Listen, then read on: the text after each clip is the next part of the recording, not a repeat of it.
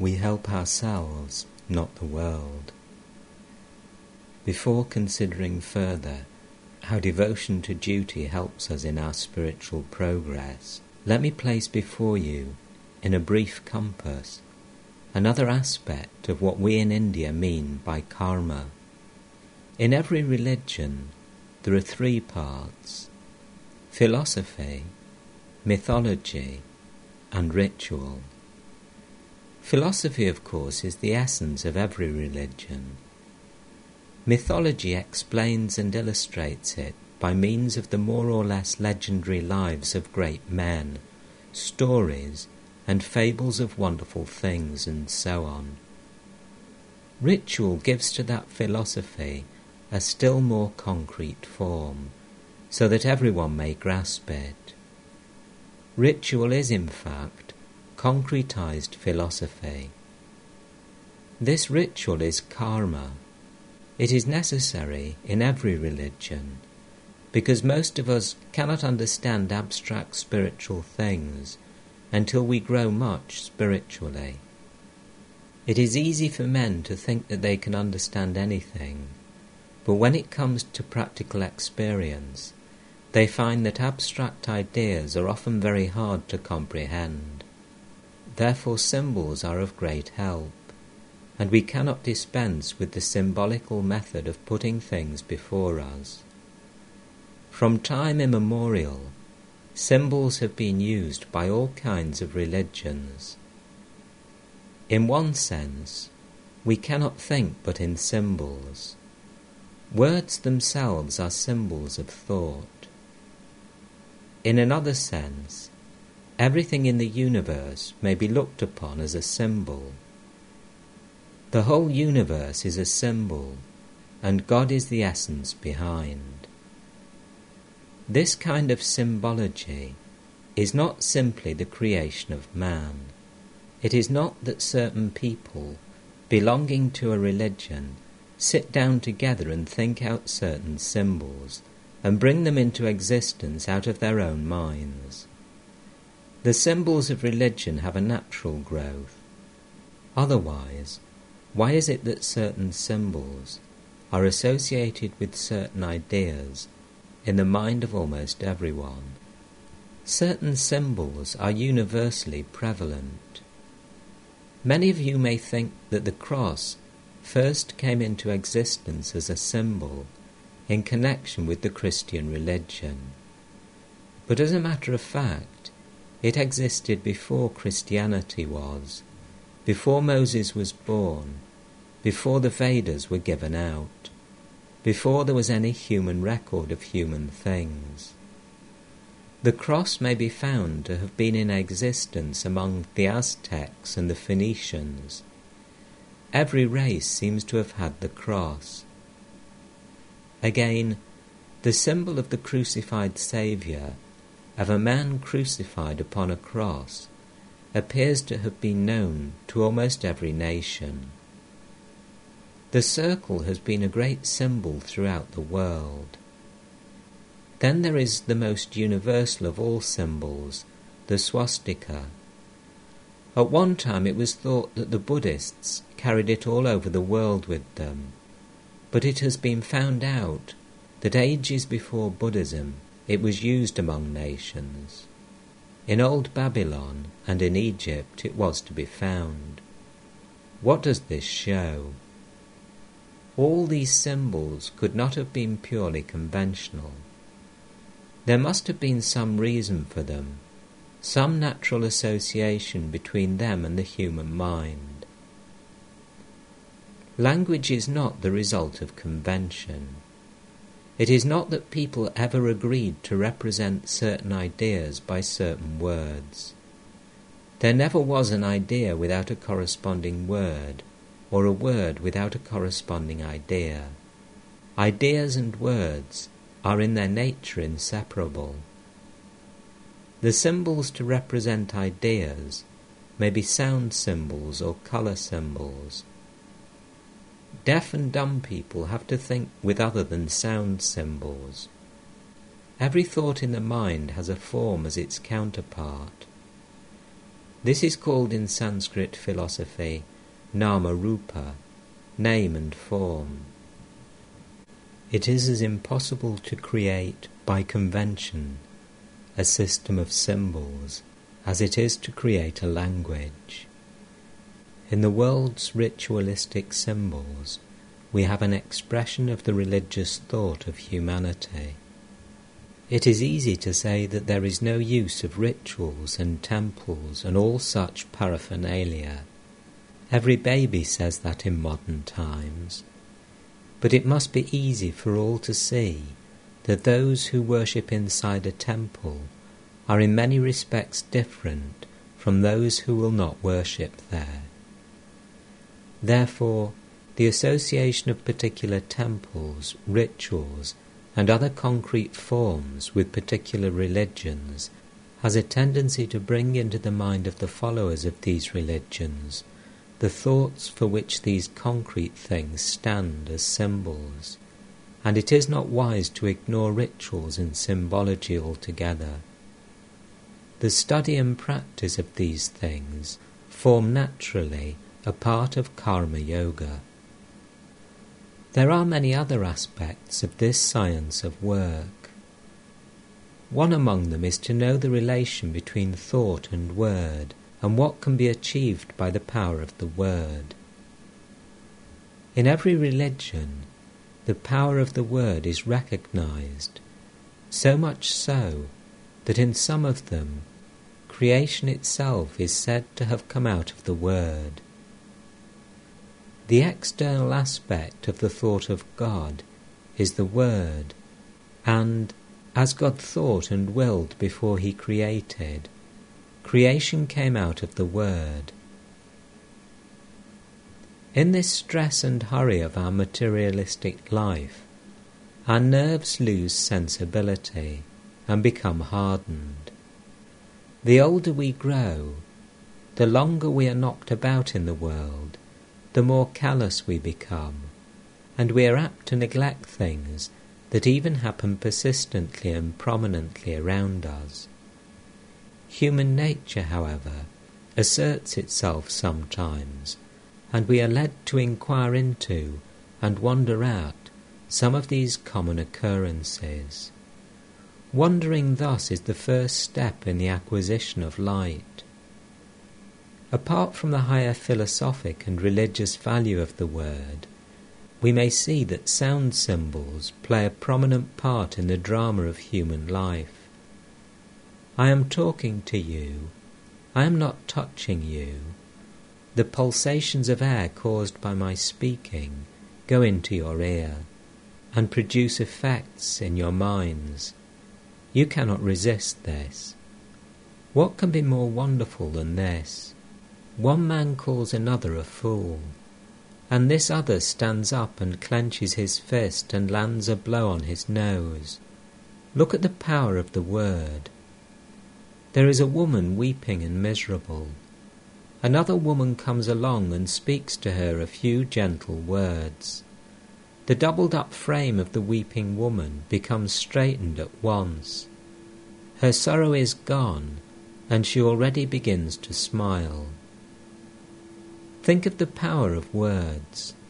They are a great force in the higher philosophy, as well as in common life. Day and night we manipulate this force, without thought and without inquiry. To know the nature of this force and to use it well is also a part of karma yoga. Our duty to others means helping others, doing good to the world. Why should we do good to the world? Apparently to help the world, but really to help ourselves. We should always try to help the world. That should be the highest motive in us. But if we consider well, we find that the world does not require our help at all. This world was not made that you or I should come and help it. I once read a sermon in which it was said, "All this beautiful world is very good, because it gives us time and opportunity to help others." Apparently this is a very beautiful sentiment, but is it not a blasphemy to say that the world needs our help? We cannot deny that there is much misery in it. To go out and help others is therefore the best thing we can do, although, in the long run, we shall find that helping others is only helping ourselves. As a boy, I had some white mice. They were kept in a little box in which there were little wheels, and when the mice tried to cross the wheels turned and turned, and the mice never got anywhere. So it is with the world and our helping it. The only help is that we get moral exercise. This world is neither good nor evil. Each man manufactures a world for himself. If a blind man begins to think of the world, it is either as soft or hard, or as cold or hot. We are a mass of happiness or misery. We have seen that hundreds of times in our lives. As a rule, the young are optimistic and the old pessimistic. The young have life before them. The old complain that their day is gone. Hundreds of desires which they cannot fulfill struggle in their hearts. Both are foolish nevertheless. Life is good or evil, according to the state of mind in which we look at it. It is neither by itself. Fire by itself is neither good nor evil. When it keeps us warm, we say, "How beautiful is fire." When it burns our fingers, we blame it. Still, in itself it is neither good nor bad. According as we use it, it produces in us the feeling of good or bad. So also is this world. It is perfect. By perfection is meant that it is perfectly fitted to meet its ends. We may all be perfectly sure that it will go on beautifully well without us, and we need not bother our heads wishing to help it. Yet we must do good. The desire to do good is the highest motive power we have if we know all the time that it is a privilege to help others. Do not stand on a high pedestal and take 5 cents in your hand and say, "Here, my poor man." But be grateful that the poor man is there, so that by making a gift to him, you are able to help yourself. It is not the receiver that is blessed, but it is the giver. Be thankful that you are allowed to exercise your power of benevolence and mercy in the world, and thus become pure and perfect. All good acts tend to make us pure and perfect. What can we do at best? Build a hospital, make roads, or erect charity asylums. We may organize a charity and collect $2 or $3 million. Build a hospital with 1 million. With the second, give balls and drink champagne. And of the third, let the officers steal half, and leave the rest finally to reach the poor. But what are all these? One mighty wind in 5 minutes can break all your buildings up. What shall we do then? One volcanic eruption may sweep away all our roads and hospitals and cities and buildings. Let us give up all this foolish talk of doing good to the world. It is not waiting for your or my help. Yet we must work and constantly do good, because it is a blessing to ourselves. That is the only way we can become perfect. No beggar whom we have helped has ever owed a single cent to us. We owe everything to him, because he has allowed us to exercise our charity on him. It is entirely wrong to think that we have done, or can do, good to the world, or to think that we have helped such and such people. It is a foolish thought, and all foolish thoughts bring misery. We think that we have helped some man, and expect him to thank us, and because he does not, unhappiness comes to us. Why should we expect anything in return for what we do? Be grateful to the man you help. Think of him as God. Is it not a great privilege to be allowed to worship God by helping our fellow man? If we were really unattached, we should escape all this pain of vain expectation and could cheerfully do good work in the world. Never will unhappiness or misery come through work done without attachment. The world will go on with its happiness and misery through eternity. There was a poor man who wanted some money, and somehow he had heard that if he could get hold of a ghost, he might command him to bring money or anything else he liked. So he was very anxious to get hold of a ghost. He went about searching for a man who would give him a ghost, and at last he found a sage with great powers and besought his help. The sage asked him what he would do with a ghost. "I want a ghost to work for me. Teach me how to get hold of one, sir. I desire it very much," replied the man. But the sage said, "Don't disturb yourself, go home." The next day the man went again to the sage and began to weep and pray, "Give me a ghost. I must have a ghost, sir, to help me." At last the sage was disgusted and said, "Take this charm. Repeat this magic word, and a ghost will come, and whatever you say to him he will do. But beware, they are terrible beings, and must be kept continually busy. If you fail to give him work, he will take your life." The man replied, "That is easy. I can give him work for all his life." Then he went to a forest, and after long repetition of the magic word, a huge ghost appeared before him and said, "I am a ghost. I have been conquered by your magic, but you must keep me constantly employed. The moment you fail to give me work, I will kill you." The man said, "Build me a palace." And the ghost said, "It is done.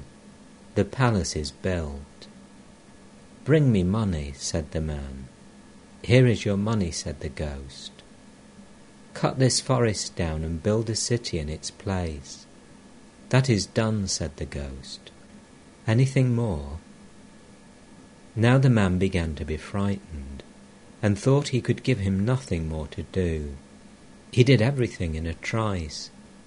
The ghost said, "Give me something to do, or I will eat you up." The poor man could find no further occupation for him, and was frightened. So he ran and at last reached the sage and said, "O sir, protect my life." The sage asked him what the matter was, and the man replied, "I have nothing to give the ghost to do. Everything I tell him to do he does in a moment, and he threatens to eat me up if I do not give him work." Just then the ghost arrived, saying, "I'll eat you up," and he would have swallowed the man. The man began to shake and begged the sage to save his life.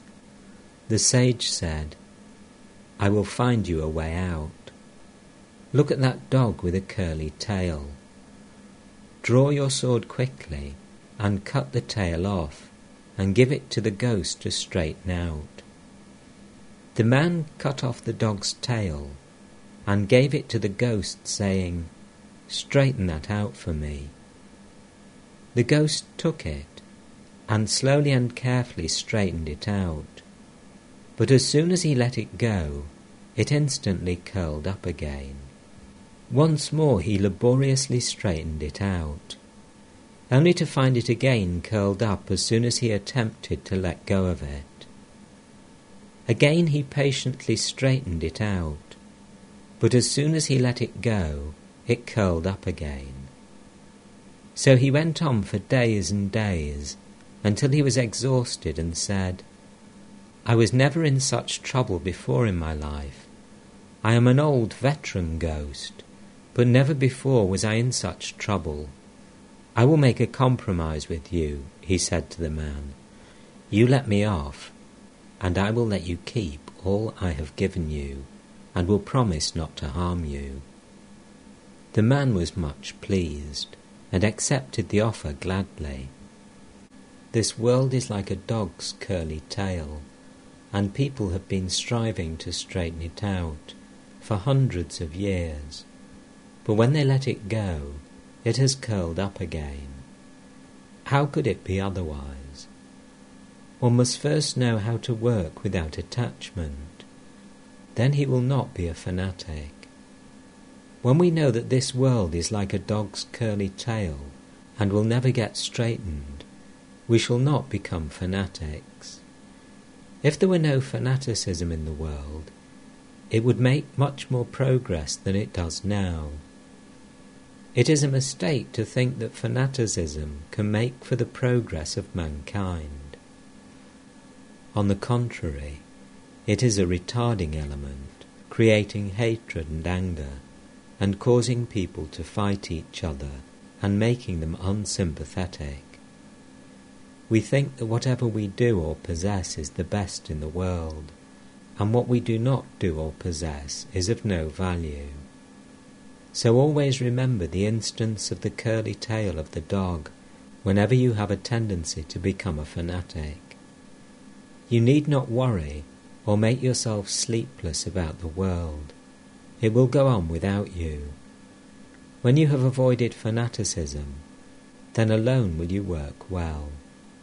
It is the level-headed man, the calm man of good judgment and cool nerves, of great sympathy and love, who does good work and so does good to himself. The fanatic is foolish and has no sympathy. He can never straighten the world, nor himself become pure and perfect. To recapitulate the chief points in today's lecture, firstly, we have to bear in mind that we are all debtors to the world, and the world does not owe us anything. It is a great privilege for us all to be allowed to do anything for the world. In helping the world, we really help ourselves. The second point is that there is a God in this universe. It is not true that this universe is drifting and stands in need of help from you or me. God is ever present therein. He is underlying and eternally active and infinitely watchful. When the whole universe sleeps, he sleeps not. He is working incessantly. All the changes and manifestations of the world are his. Thirdly, we should not hate anyone.